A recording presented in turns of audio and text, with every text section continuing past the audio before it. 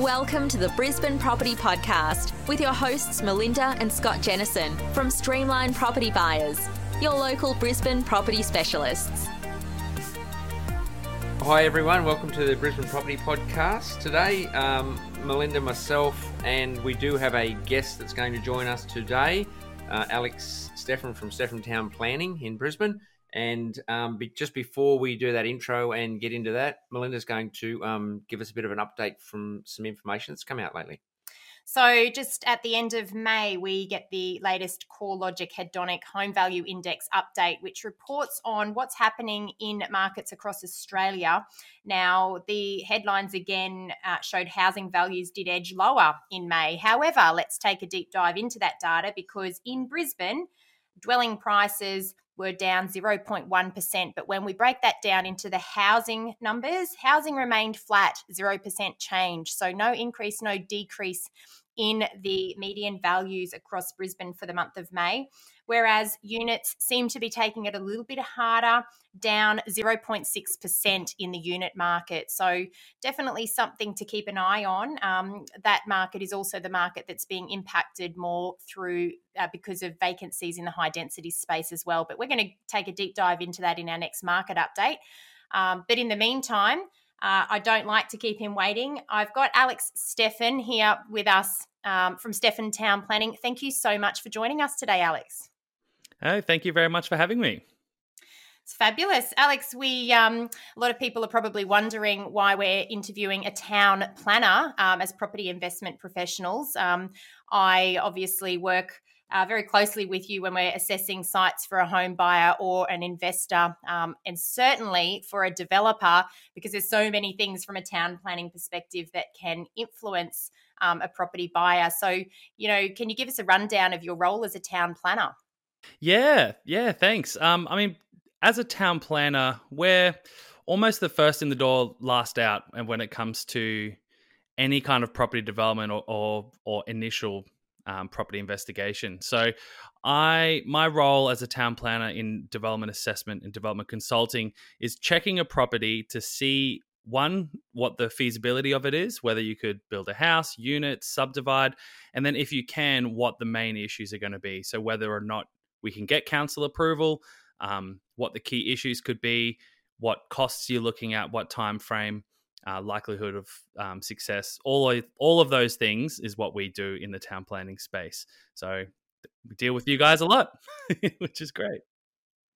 Absolutely, and I guess the thing that a lot of people fail to do is get some town planning advice up front, because if you don't know what you don't know, it can really land you with an expensive asset. And I know that we've consulted on a number of properties where it's not possible, let alone feasible, to do anything. So, look, I guess from a home buyer's perspective or an investor's perspective, when you're looking at renovations and additions here in Brisbane, what are the main things that you need to be aware of? Yeah, there's a couple of main things. The obvious one, especially in Brisbane, is the traditional building character overlay, or any kind of character or heritage building overlay. So there's a number of them. We've got heritage, local and state, traditional building character, and pre-1911. There is an overlay called the dwelling house character overlay, but that is an unfortunate name because it has nothing to do with character. The main issue with those buildings is they're protected at the end of the day. The zone used to be called demolition control precinct, so that council want to make sure that whatever you're doing to those houses doesn't affect the original character of the building.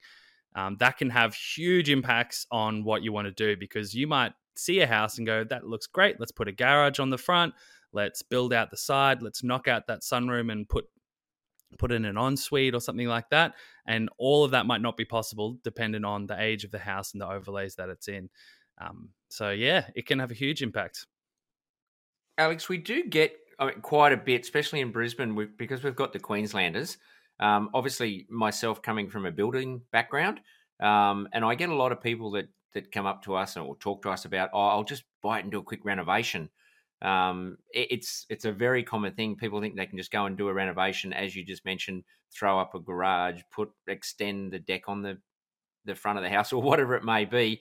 Is that something that can be just done, or what sort of things do they need to look for?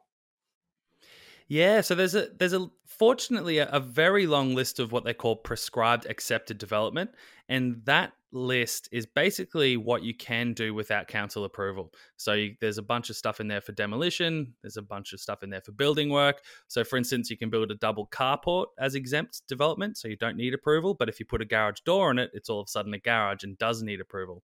So I would just jump online, go to the Brisbane City Council website and just type in prescribed accepted development, and it'll come up with a full list of things you can do without council approval.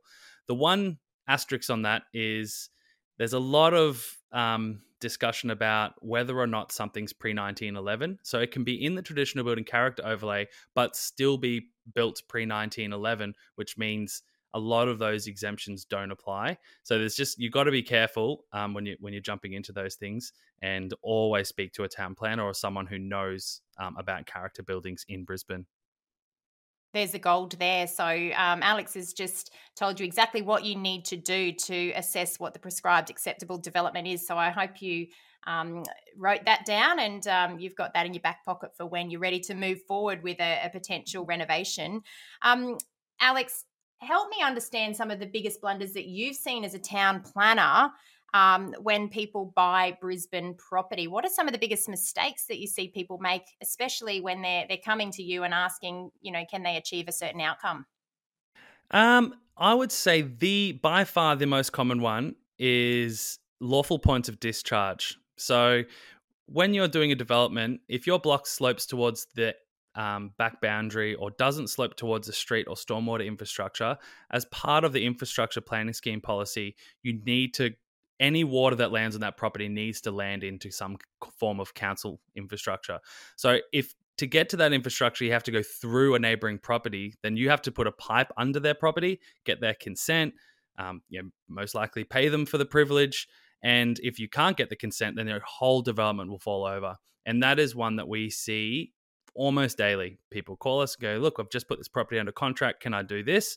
And my answer is, yes, you can do that, but you're going to have to get consent from the neighbor to put a pipe through. And sometimes it's not even achievable. Like, you look at the neighbor's property and there's a shed and then a pool, and then they've got a built-to boundary garage, and it's like, well, sorry, there's absolutely no way that you can achieve what you want. And like you said, you've just got an expensive asset now. So I hope it rents well.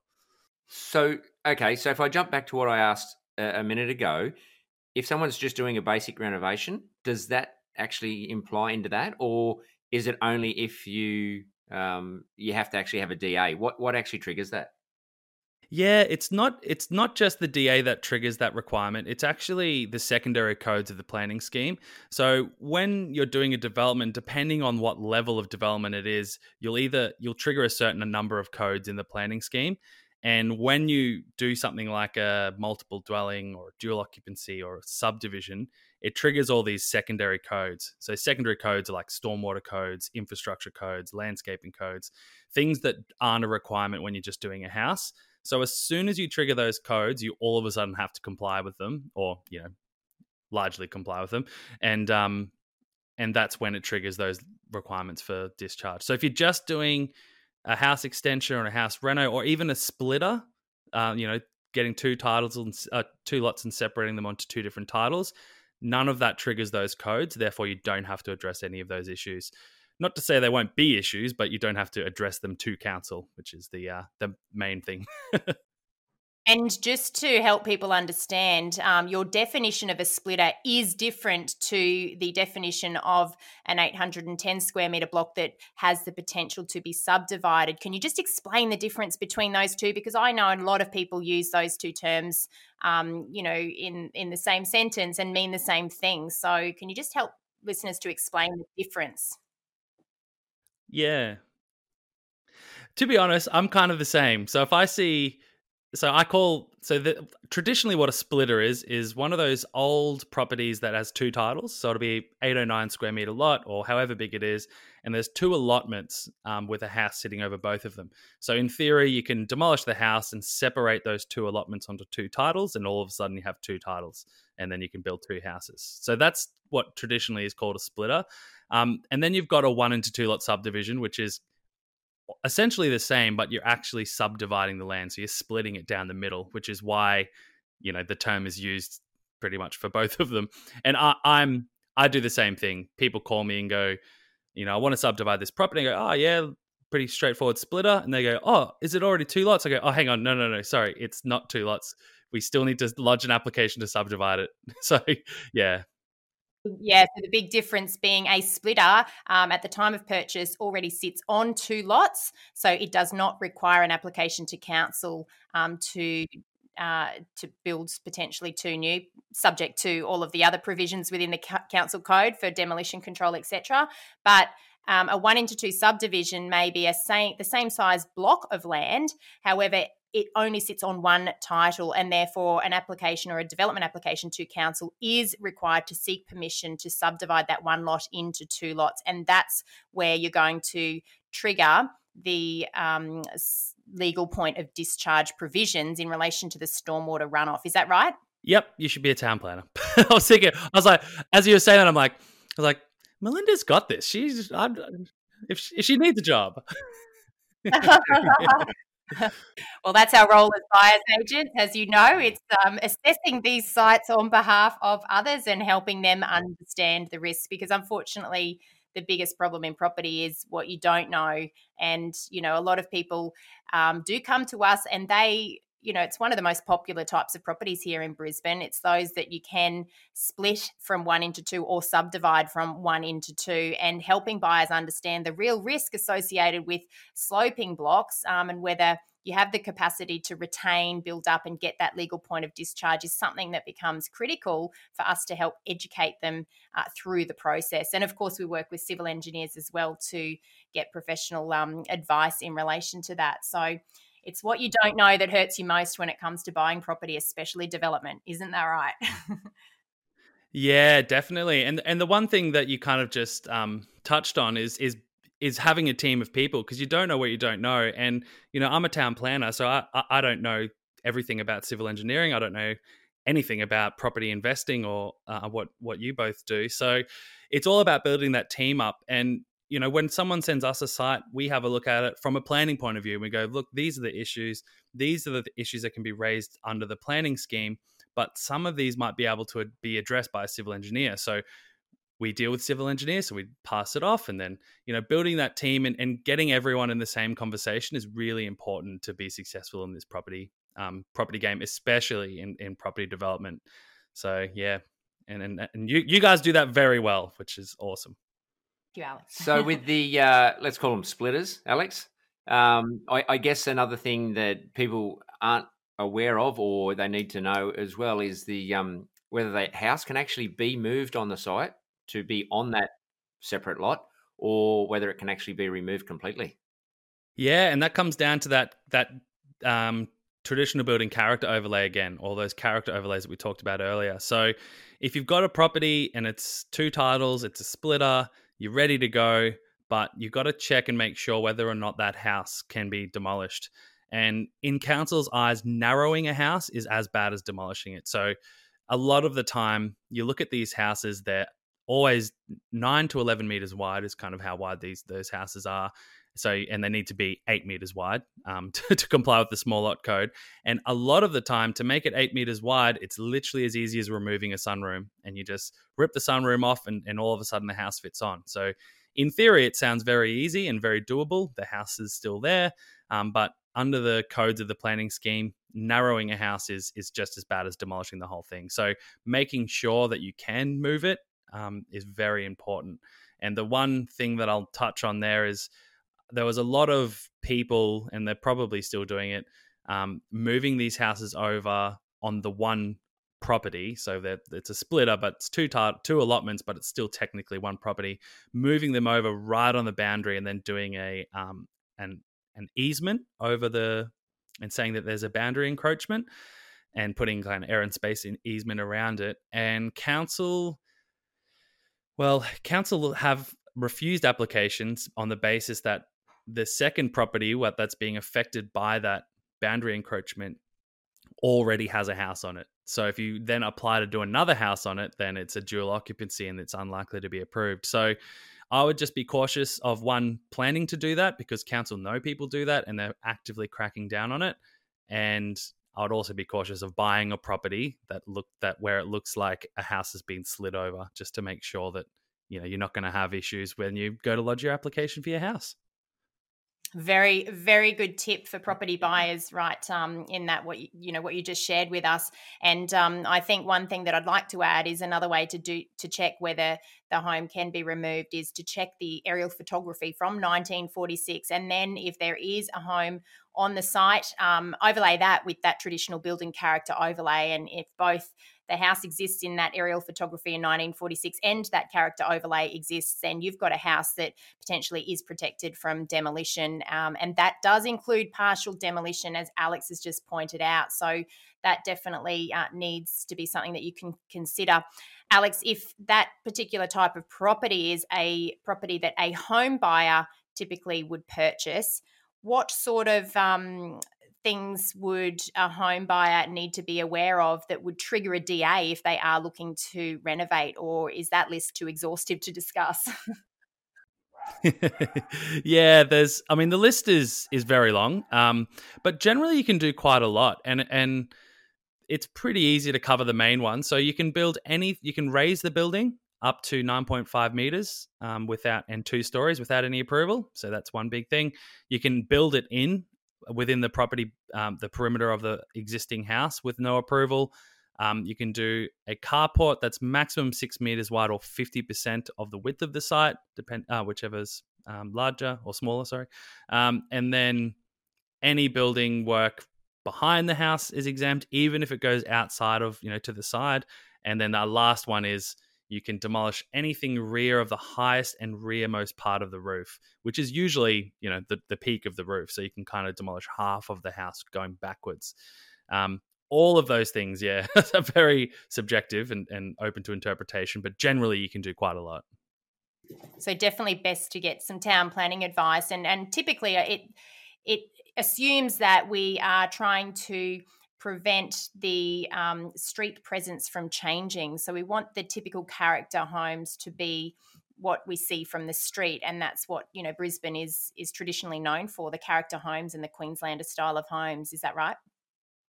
Yeah, that's right. So what council's trying to protect is they want it to be the same, that if you drove down that street in 1946, it essentially looks the same now. And not only the buildings, but the spacing between the buildings, the general built form and scale of the buildings. So the materials, all of those things.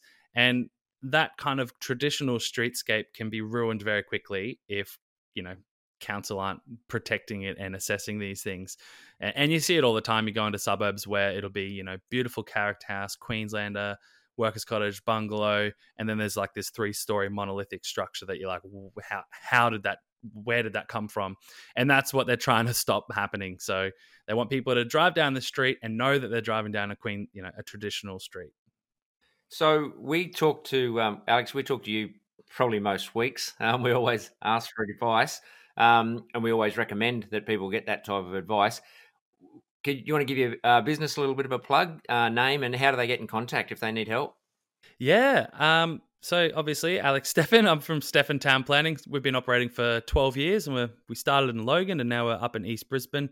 We've got a team of 5, about 30 years worth of experience in our office, and we have been doing development consulting and development assessment, so lodging applications and doing this kind of work for 12 years. So if you ever need any help, I would say before you make any purchase, the first thing you should do is you give a town planner a call or pop through an email, and we're happy to do that. So just chuck into Google Steffen Town Planning, which is spelled STEFFAN, so like the hairdresser with 2 Fs. And add me on LinkedIn. I like to rant on LinkedIn, and I always talk about property and stupid and funny things that happen in our world. So yeah. I think you add a lot of value on LinkedIn, actually, and I love your content. I love consuming your content because you really do educate your audience, which is what we like to see through that platform. Alex, can I ask you, the last city plan change here in Brisbane was 2014, is that correct? Yes, that's right. So we had the Planning Scheme 1987, then the City Plan 2000, and then the City Plan 2014. So nothing has majorly changed since 2014, but Brisbane City Council make the most amendments to their planning scheme of any council. So I think we're up to Amendment 19, but that's not including minor amendments. So they're only major amendments. So to put it in perspective, between December last year and now, there's been 4 amendments to the scheme. So you got to be on top of it. Yeah. So just to help listeners that don't understand what that terminology actually is, what is a city plan? Can you just describe how the city plan is used to actually shape what a city looks like? Can you just give our listeners a little bit of an insight into that? Yeah. Wow, this is going to test my test my knowledge of the system. But yeah, generally, I mean, the city plan in Brisbane, it's just called the city plan. It's more widely known as a planning scheme. And it essentially sets the rules and regulations for what the development of the city should look like. And it does that through a hierarchy of codes. So right at the top, you've got the strategic framework and the strategic intent. And that intent is really kind of broad outcomes that they're trying to achieve. So, residential development is mostly infill or whatever it is. And then it goes down into, it then allocates those rules to different areas using zones, which is, low density, low medium density, and then adds things on top of that with overlays like traditional building character overlays, and then more specific neighborhood precincts, so through neighborhood plans and local area plans. So if, because you can imagine the people who live in Camp Hill have a different requirement in the low density zone to what people in Indooroopilly would have. So they have these smaller plans. And each of those zones and overlays and neighborhood plans all have a set of codes that relate to the specific land use that you're wanting to achieve. So it's a huge system. I mean, the Brisbane City Council planning scheme alone is, I think it's about 7,500 pages long. So quite complex from what you're saying. And one thing that I know through our assessments of properties, can buyers actually assume that, based on a property that they're looking to buy, can they assume just because the property next door might be multi-unit dwellings or that the property next door might be townhouses, can they just assume that because they're next door that their property could achieve the same? Definitely not. So, yeah, it's everything. Council say everything is assessed on its own individual merits, which is how it should be done. Just because they did it next door does not mean that you can do it. It could be that the policies changed, could be the codes have changed. It could be a completely different zoned property. You won't know until you really dig into it. And that's what we do. We look into it. Precedents can obviously help, but it just doesn't really, it's not lawfully it's not lawful precedence in town planning. So if council approves something at 5 stories next door when it should have been 2, if you lodge an application for 5 stories on the basis that the neighbours did it, then council can knock you back without even blinking. They can go, well, no, it's meant to be 2 stories. We don't care about what we did next door. So yeah, always check it. Yes, interesting. And I think that what you've mentioned there about the zoning, as property buyers, what we look at when we're choosing locations to invest is not just what an area looks like right now, but what the intent of that area is based on the city plan and the town planning scheme, so that we can see what an area is likely to look like 10 or 15 years from now. Because from an investment perspective, or even someone purchasing their own home, what you want to avoid is to be negatively impacted by, potential future higher density development. And, that's also what a city plan can help us to project forward and see what the city may look like in the future. Is that right? Yep, definitely. So there's a couple of layers of that. The first one is obviously the zoning of areas. And, the perfect example is Coorparoo. Coorparoo was zoned for low, medium to medium density development. But people didn't really know, and they were buying into this area thinking that they were going to live, quiet in quiet neighborhoods. And then when people started doing, the development that's intended for the area that's been zoned that way, there was a huge public backlash, and it actually ended up that they made such a fuss that council changed the zoning of the whole of Coorparoo just because of that issue. So it went from LMR2, which is, unit zone to back down to character where you can only build houses. So you really want to make sure that, one, you could be buying into an area that has future development potential that no one's aware of yet. So you've got a winner there, but you also don't want to buy a property in that street if you're just wanting to build your family home. So yeah, consulting you guys is very important for that process to make sure you're not buying a dud property. Yeah. Now, you mentioned overlays earlier. I think we could I was going to say we could do a whole podcast on overlays, but it's probably a whole webinar on overlays. There are so many overlays, and we won't dive into it. But when Alex is talking about overlays, there's things from flood, noise, there's waterways, there's a whole range of overlays that need to be looked at, really, when you start looking at those things. Yeah, I mean, it's insane how many overlays there are in some councils.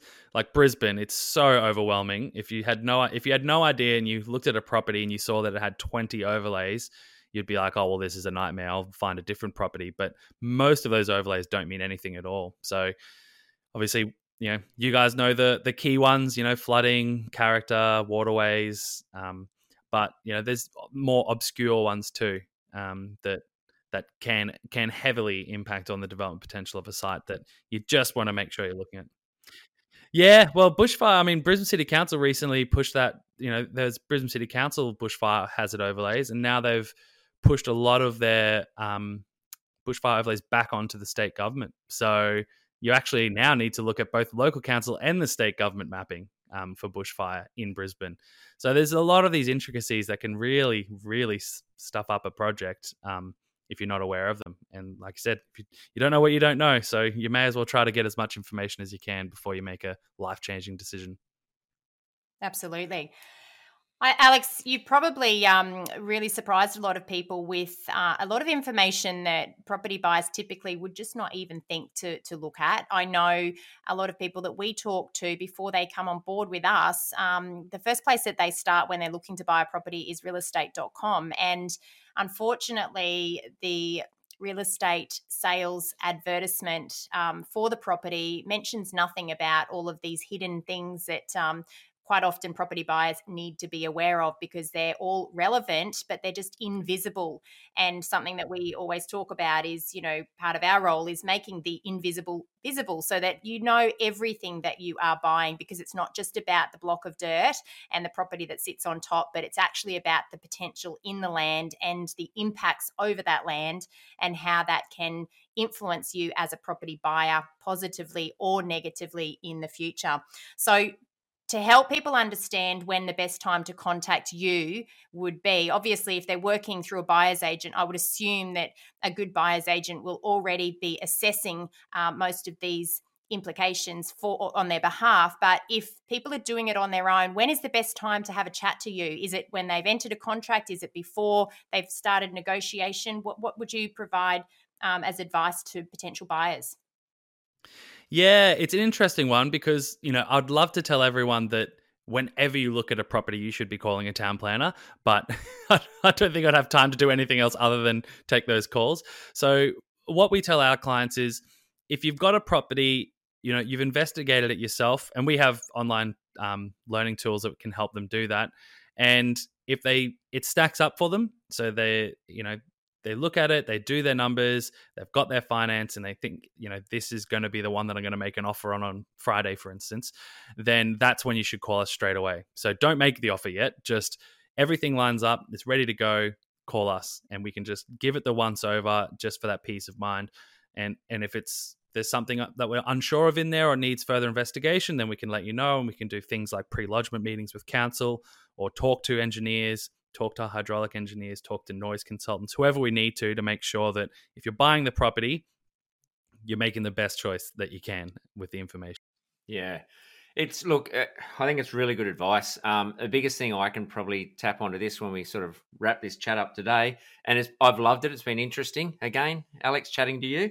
But investing into property is a huge investment. You don't want to make mistakes. So the biggest advice we can probably say is just ask. Get some help, ask someone, ask the questions, whether it's us here at Streamline or whether it's Alex or another town planner or someone. ask, get the advice so that the investment is a really good, strong investment. So, look, I'll say thanks. I'll let Melinda probably say thanks at the end and wrap things up. But look, it's been really good chatting today. Hope everyone else has enjoyed it. So thanks very much for coming in, Alex. And from me, thanks very much and take care and bye for now. Yeah, thank you so much for having me. You're very welcome, Alex. It's been a pleasure to chat to you today. I hope that for those who have tuned in, you've really enjoyed finding out more about how a town planner can assist you on your property buying journey. We look forward to chatting again soon. If you do have any questions, please don't hesitate to reach out to us at the Brisbane Property Podcast. You can email in info@brisbanepropertypodcast.com.au. We'd love for you to leave us a review and share this podcast with your friends. Thanks so much for your time, and we'll chat again soon. Bye for now. Thanks for tuning in today.